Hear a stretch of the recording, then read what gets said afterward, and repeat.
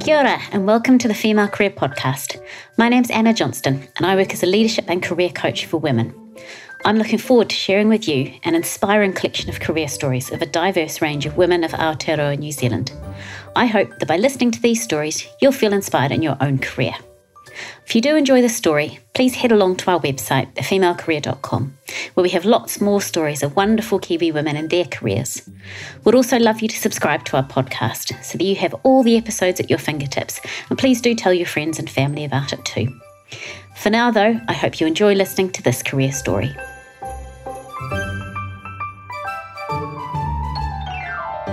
I'm really looking forward to speaking today to Dr Hinemoa Elder. Hinemoa has been a child and adolescent psychiatrist for more than 10 years and has worked in Starship Hospital's child and family and mother and baby units.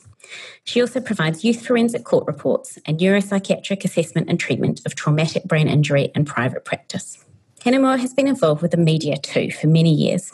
She was a former children's TV presenter for 345 Live, a daily live show in the early 1990s, and of the Bugs Bunny show. I do remember that in my time growing up. She's had a weekly newspaper column in the Sunday Star Times and is often interviewed on national television and current affairs programs about her work in mental health. Hinemoa has also very recently published a book titled Aroha, Māori Wisdom for a Contented Life Lived in Harmony with Our Planet. And in the 2019 Queen's Birthday Honours, Hinemoa was appointed a member of the New Zealand Order of Merit for services to psychiatry and Māori. I'm really looking forward to hearing more about her and her career today. Kia ora, Hinemoa, and thank you very much for joining me. O kia ora, hoa namihi nui, e te waiti, e te waita, e nā rauranga tirama a tēnā koutou katoa. Lovely to talk to you, Anna. Wonderful. The question I'd love to start with might take you a little way back to thinking back when you were a child or even a teenager. What were you thinking about in terms of your career? I was very much involved with the arts. I loved dance and music and theatre. And so I thought I would end up in some sort of creative job. I also very much enjoyed science, but I suppose I got the message somewhat early on, perhaps subtly and not so subtly, that maybe I wasn't the right kind of person for a career in science. I loved those topics at school and I did well in maths and physics.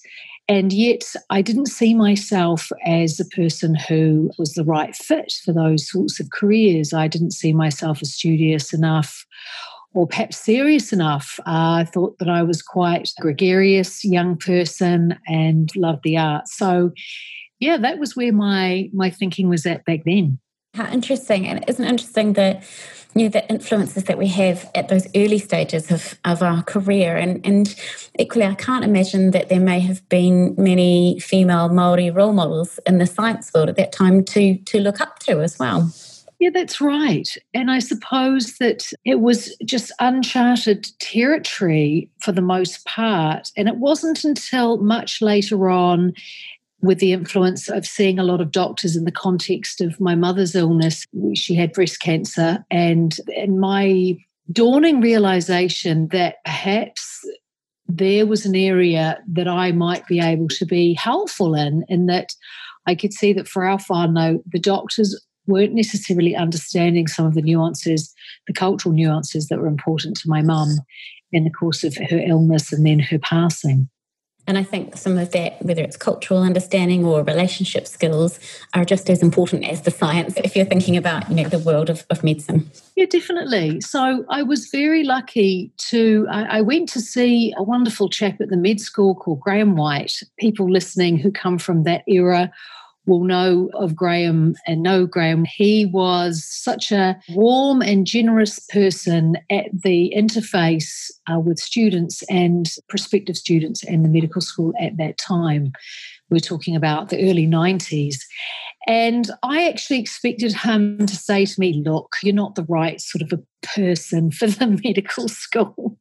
But actually said, look, your marks are good. Your maths and physics marks from school are great. You need to go and do a chemistry course and you need to really ace it. You need to get an A. And he sent me off to Massey to an extramural course, which I did. And I did get the A.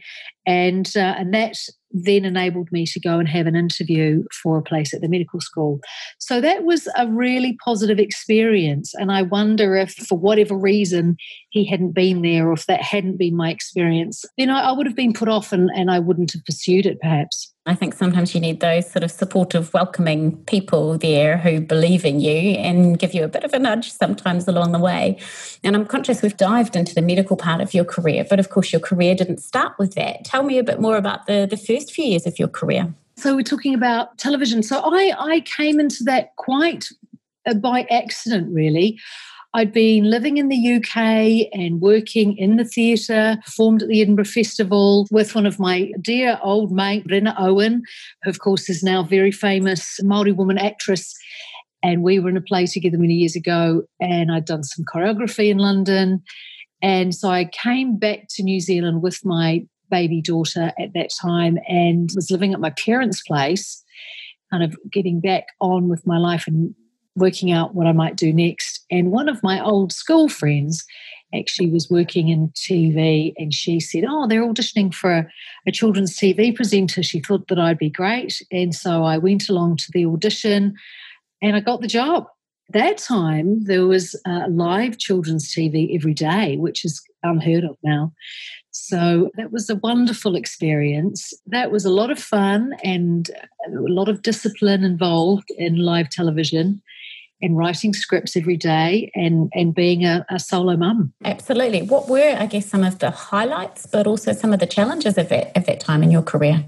I think daily television is really tough and you need a lot of energy. And so that's hard. I remember feeling pretty tired at the same time as loving the kind of energy every day. And so balancing my role as a mum, as a young mum, and also being involved with my mum's care. As I said before, my mum was already ill at that time.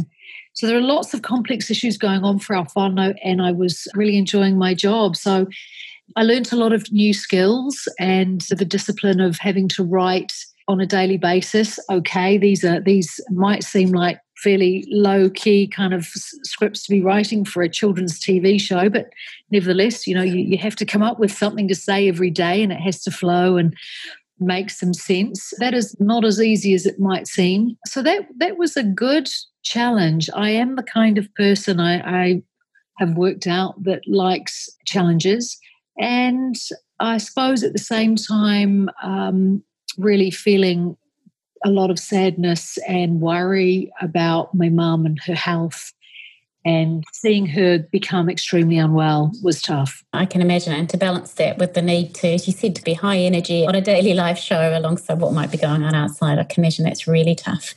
And you talked then earlier about sort of what prompted quite a major career shift from media into medicine. Your mum, but also that early interest still in science was there. Now, medicine can lead many, many different paths. What then prompted you to get into the area of psychiatry? Well, I suppose one of the things, there are many threads. While I was studying at medical school, we became very aware of the mental health issues, the particular mental health issues for us in the Maori community. My little brother also had a serious mental illness. And so I was aware of that in a whānau context, but really to learn more about the wider size and shape and gravity of the situation, that really touched me deeply. And then I had my first run, as we call them runs, my first period of time as a house surgeon was at Te Aho Mai, which is the inpatient unit in Counties Manukau DHB now, just on the grounds of Middlemore Hospital there. And so I had such a great experience there. Some of my whānau worked in support roles in the adult mental health sector. And so I got to see them on a regular basis. I really found it very rewarding and very challenging, at the same time working alongside the whānau who were in the hospital in the various aspects of that inpatient unit, and meeting with their whānau members coming to visit them and facilitating, or trying to facilitate anyway, the best kind of outcome, the best experience of what it might be in an inpatient unit, which is pretty tough environment to be staying in when you're seriously mentally unwell. So that alongside those personal experiences and this growing awareness about the gravity of how this was impacting intergenerationally, and my awareness of that and ongoing impact of colonisation, I suppose, really drove me to pursue psychiatry as a specialty. And as you say, even within that, looking particularly at Māori health and the impacts of that, and then I guess also that further specialisation into child and youth as well, which is in itself so important for our tamariki, our rangatahi, that in New Zealand we've got many challenges in terms of youth mental health. That I've come back just a year ago back to New Zealand from being here, from growing up here originally, and that's been something that struck me. Now, of course, this year has been particularly challenging with COVID in terms of mental health for everybody, but particularly the mental health of our youth. That's right. And it was clear to me early on, and it was interesting actually in my training, not all doctors like working with tamariki mokopuna, not all doctors like working with children. A lot of my colleagues said to me, I don't know how you do it. How can you bear it with these young children who are in so much psychological pain and suffering? And I suppose, everyone has their part to play. And I was able to see, as I still do, because I still work clinically, a lot of our rangatahi can be quite full on, and it puts some people off. I really love getting to know our rangatahi, our tamariki, who might on the surface seem to be quite difficult or angry or very deeply depressed, and finding ways to connect with them. So that's always been part of my nature, I suppose. The other thing I really like about working with our young people is that it means I have to work with whānau, and I have to think intergenerationally. So I think as a Māori mum, as a Māori woman, I've gravitated to that field because it feels like a natural fit for me, my values, my interests, my beliefs that the wider whānau system, the context, all the things that are meaningful to our whānau, those are all aspects that we can draw on as resources when we're thinking about how people navigate their well-being. So I think, it's a tricky one. As far as I know, the only Māori child and adolescent psychiatrist who's acknowledging their whakapapa Māori. There may well be others who have whakapapa Māori but choose not to, for various reasons, speak about that or bring that forward. So I do feel on one hand there's an imperative to be across a range of activities and try to provide that support to my colleagues, to the whānau who might be needing a psychiatrist of our own culture in those places. How interesting. You have that unique perspective, but therefore that you're able to offer in a number of different areas that then complement each other. Yeah, I really like that way of talking about it. No career is easy. All of us have kind of tough times and points in our career. What for you have been some of your toughest career challenges or moments? There are a few whānau that I remember that I think I will always remember. And I was thinking about a young mum that I got to know when I was at Starship working in consult liaison psychiatry, when I was an advanced trainee actually. And I got to know this young mum whose baby was very sadly in the intensive care unit.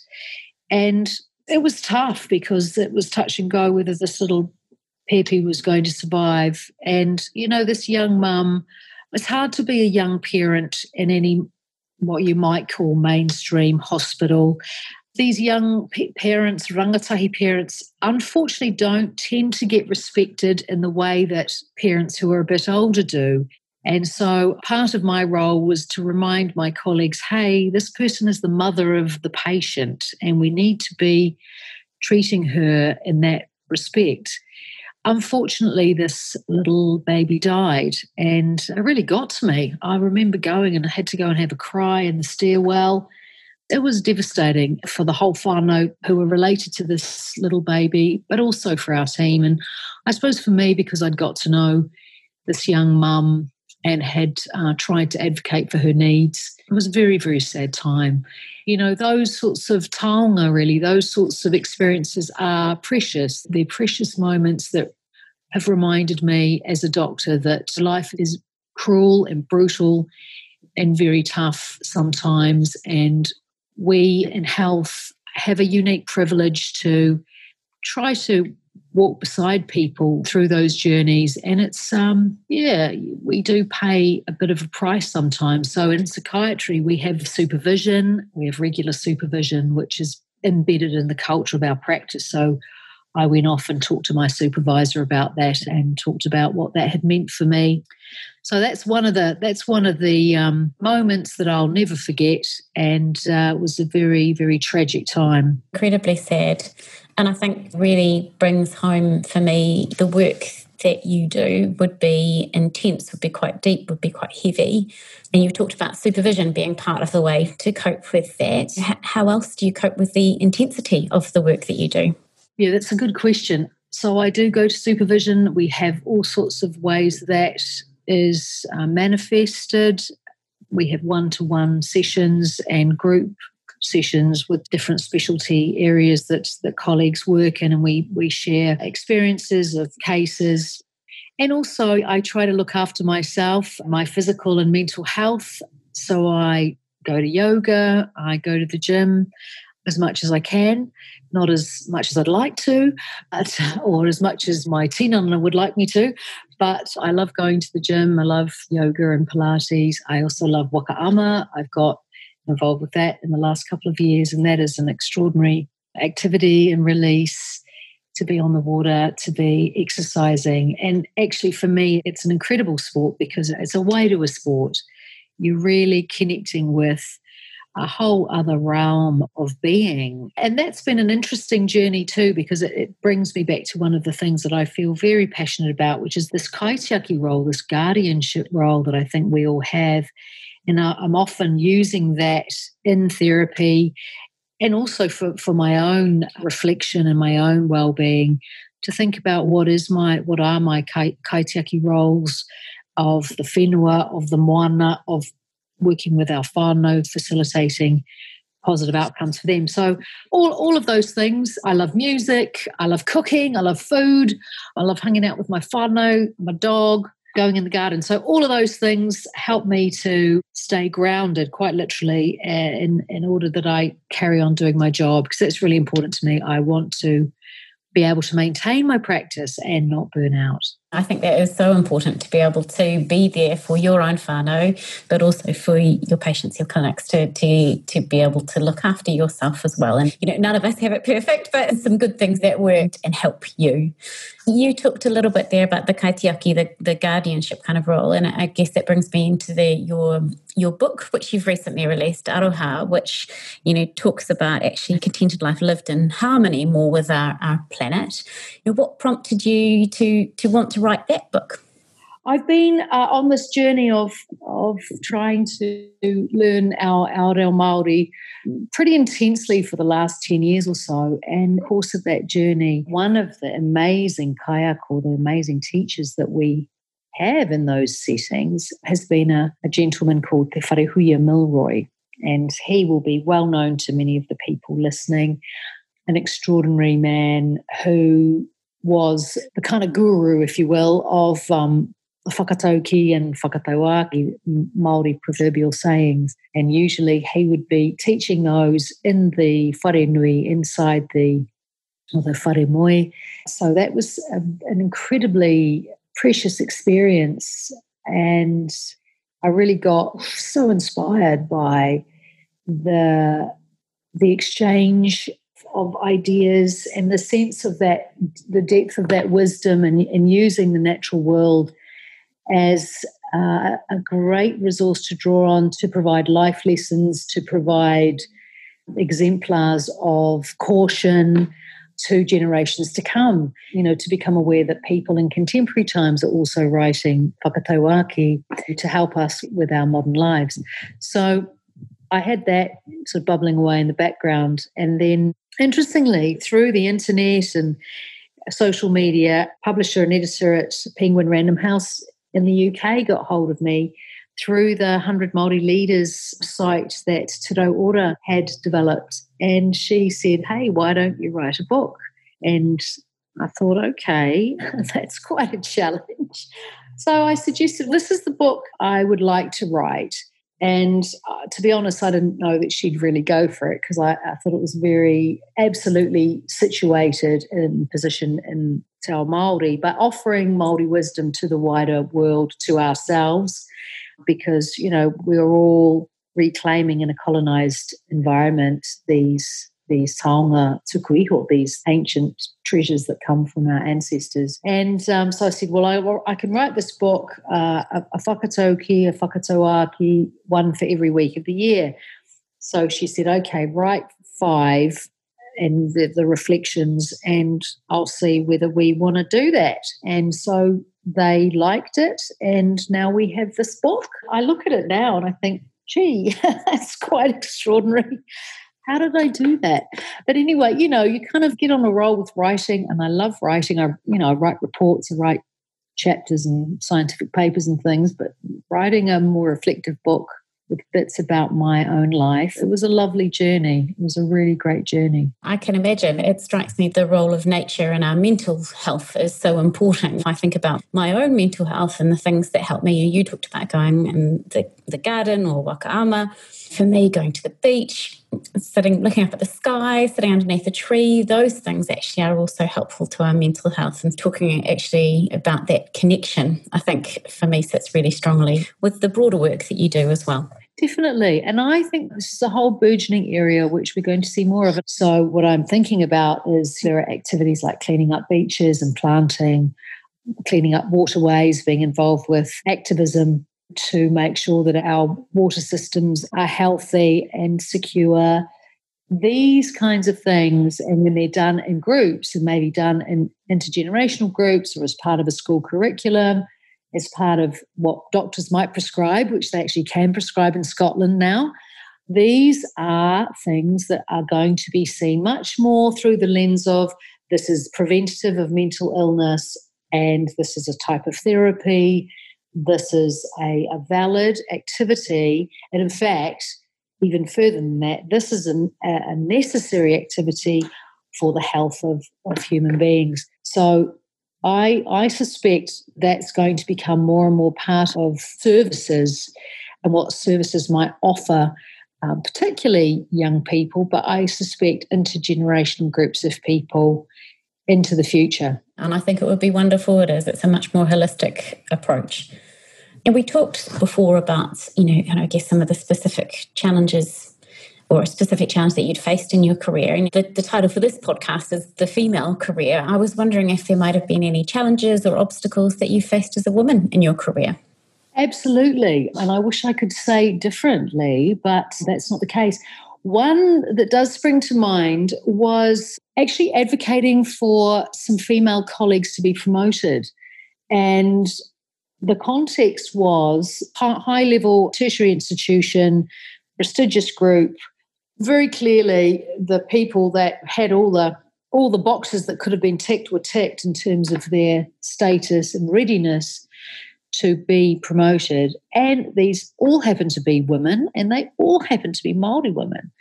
And so I took it upon myself to really push this, and I'm sure many of the listeners will be aware there's a lot of paperwork that goes alongside these sort of processes. And so all of those things were completed. And yet, despite finessing that process, at the final meeting around these women being promoted, I was faced with, from male colleagues, really quite negative comments about this is not the CV of a principal investigator. And that was actually said to me in a meeting. And I thought we'd already discussed this. But anyway, clearly it's important for this person to bring it up again. So I said, well, that's right, that you're quite right. It is not the same sort of CV as the Pākehā male CV from a principal investigator. And that's because this woman has a long history of working at the interface with research and her community. And so she's been doing that and not publishing as frequently as some of our Pākehā male colleagues do. And then I faced the comment, do you think she's ready for this level of leadership? On one hand, pretty disappointing. On another hand, I think this happened in about 2017. So not that long ago. You think that we've reached a certain threshold and that people are appreciative of female leadership. And we were talking about a woman in her 50s. So I said, I think this person's been in leadership roles since her early 20s, whether she liked it or not, because that's what happens for Māori women in these sorts of roles. And so she's got a lot of experience, probably much more experience than many of our Pākehā male colleagues in terms of the sophistication and the nuances involved in leadership. These women did get promoted. I suppose I've reflected a lot on that experience, and it is unfortunate that I think a lot of our male colleagues think that they're being really supportive, and they wouldn't think of themselves as sexist in any way. But in fact, those ideas, those biases we know are really deeply embedded in people's belief systems, and they've been acculturated to that throughout their training. And many of these men who are in senior roles now, they're in their 60s. So they're very much of a mindset, even the ones who take it upon themselves to read about these things and to discuss these things with us, their female colleagues.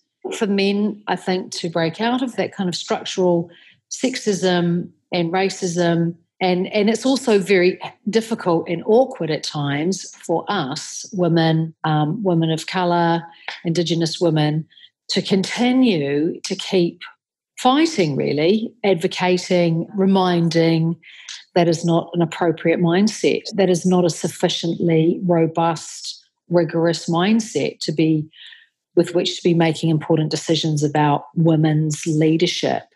I was also thinking about the Homeward Bound project trip that I went on last year. So this was a global Women in Science program where I was very privileged to be part of this last year. And then we went to Antarctica for 3 weeks in the culmination of the program. And you're there with 100 other women in science. And what was extraordinary to me was how we all shared this sort of imposter syndrome experience. And we were also eyes wide open about the institutions within which we work and how they were all, to some degree or another, sexist, to put it bluntly. And I think as you're talking, yes, there are many of those biases that people have, men have, women have, that all genders have in terms of what leadership looks like, what a scientist looks like, what does a genius look like, that we often have those things in our heads, and quite often those tend to be male constructs.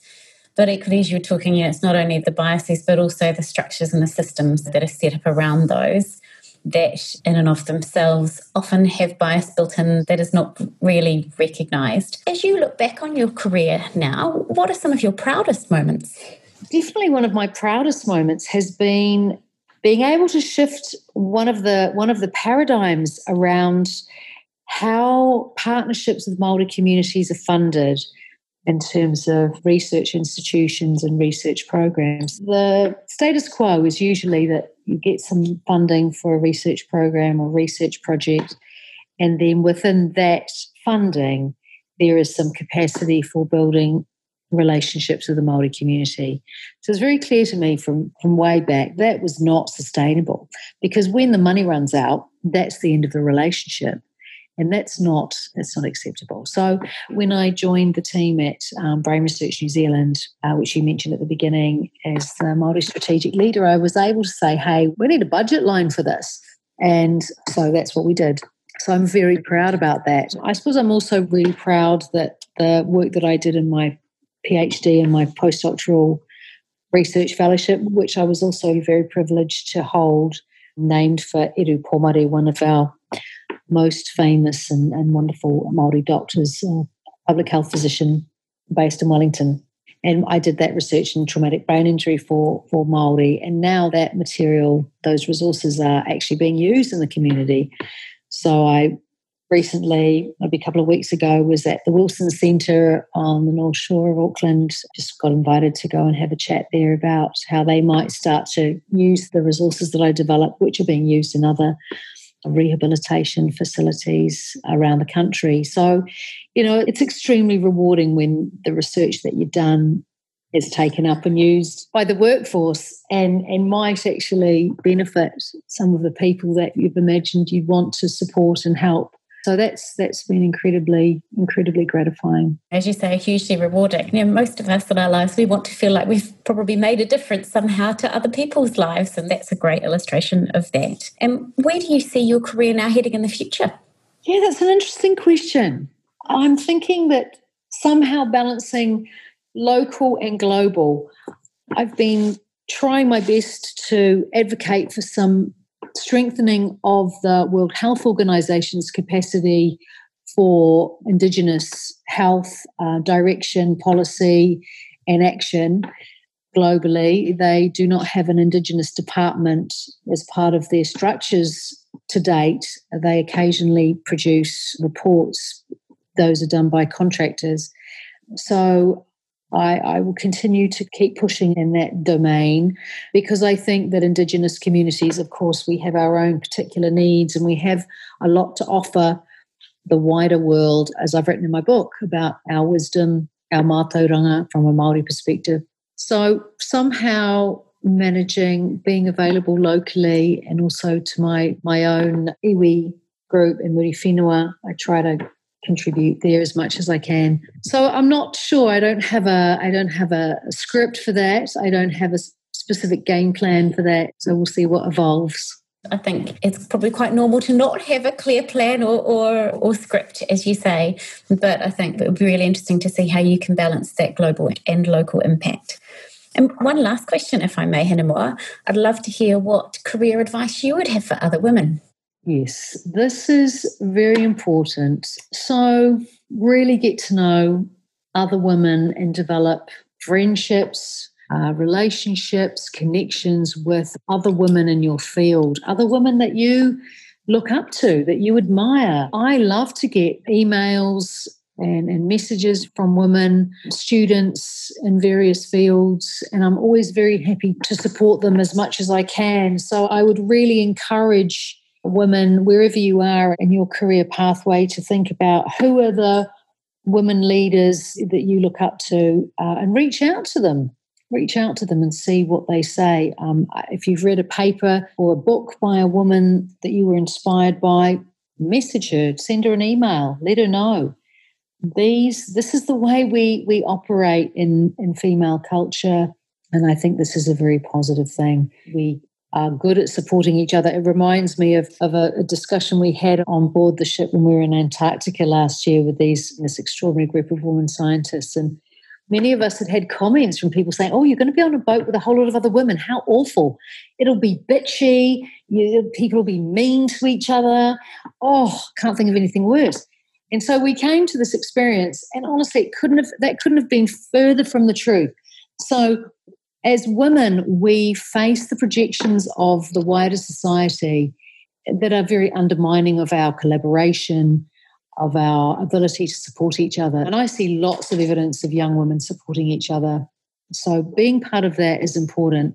I think it's also, we face a whole range of challenges around balancing the roles that we may have in wider society, the expectations of wider society. So I think the other key bit of advice is really learn to love yourself. You're going to face all sorts of commentary and judgment from other people, and knowing who you are, where you're from. For me, as a Māori woman, really being clear about where I am in this line of whakapapa, knowing how to speak te reo relatively okay, knowing my pepeha, being connected to my roots is a major part of me really accepting who I am and caring for myself. And I think that's a key component, no matter what you end up doing in your career. When you come to have that litmus test or that yardstick within yourself, it makes it much easier to make the right decisions for yourself. And even if you find out that maybe it wasn't quite the right decision, you're more likely to reflect on that as a learning rather than to be too harsh. I'm someone that I have a tendency to be pretty tough on myself, and it's taken me a long time to let some of that go, because it really doesn't serve me to be so harshly critical of myself. So I share that because I think our society does in general encourage many of us women to really not be kind to ourselves. Can only hypothesize what the wider society's agenda is about that. But we can take charge of those things gradually, wherever we are on that developmental trajectory. I'm 55, and it's taken me a long time to get to where I am, obviously. And so to be a 20-year-old, a 30-year-old, my daughter's 32, we have different ways of manifesting our own self-cares at different stages in our developmental journey. So I think some kind of care and recognition of that is also really important. Absolutely. And that sort of, as you said, really strong sense of who you are, where you come from, gives you that kind of groundedness to be able to cope with what life might throw at you, and to be able to kind of perhaps be more kind. But I loved you talking about, that example about women supporting women and building those connections and boosting each other up. It's so, so important. Wonderful. Thank you so much, Hinemoa, for your time today and for sharing your journey so openly. I've really enjoyed listening, and so many words of wisdom in there. So thank you. Tēnā koe. Tēnā koe, ngā mihi nui ki a koe.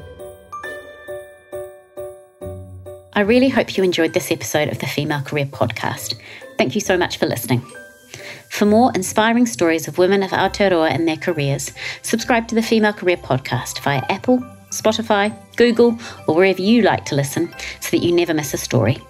You can also take a look at our website, thefemalecareer.com, where we feature the stories.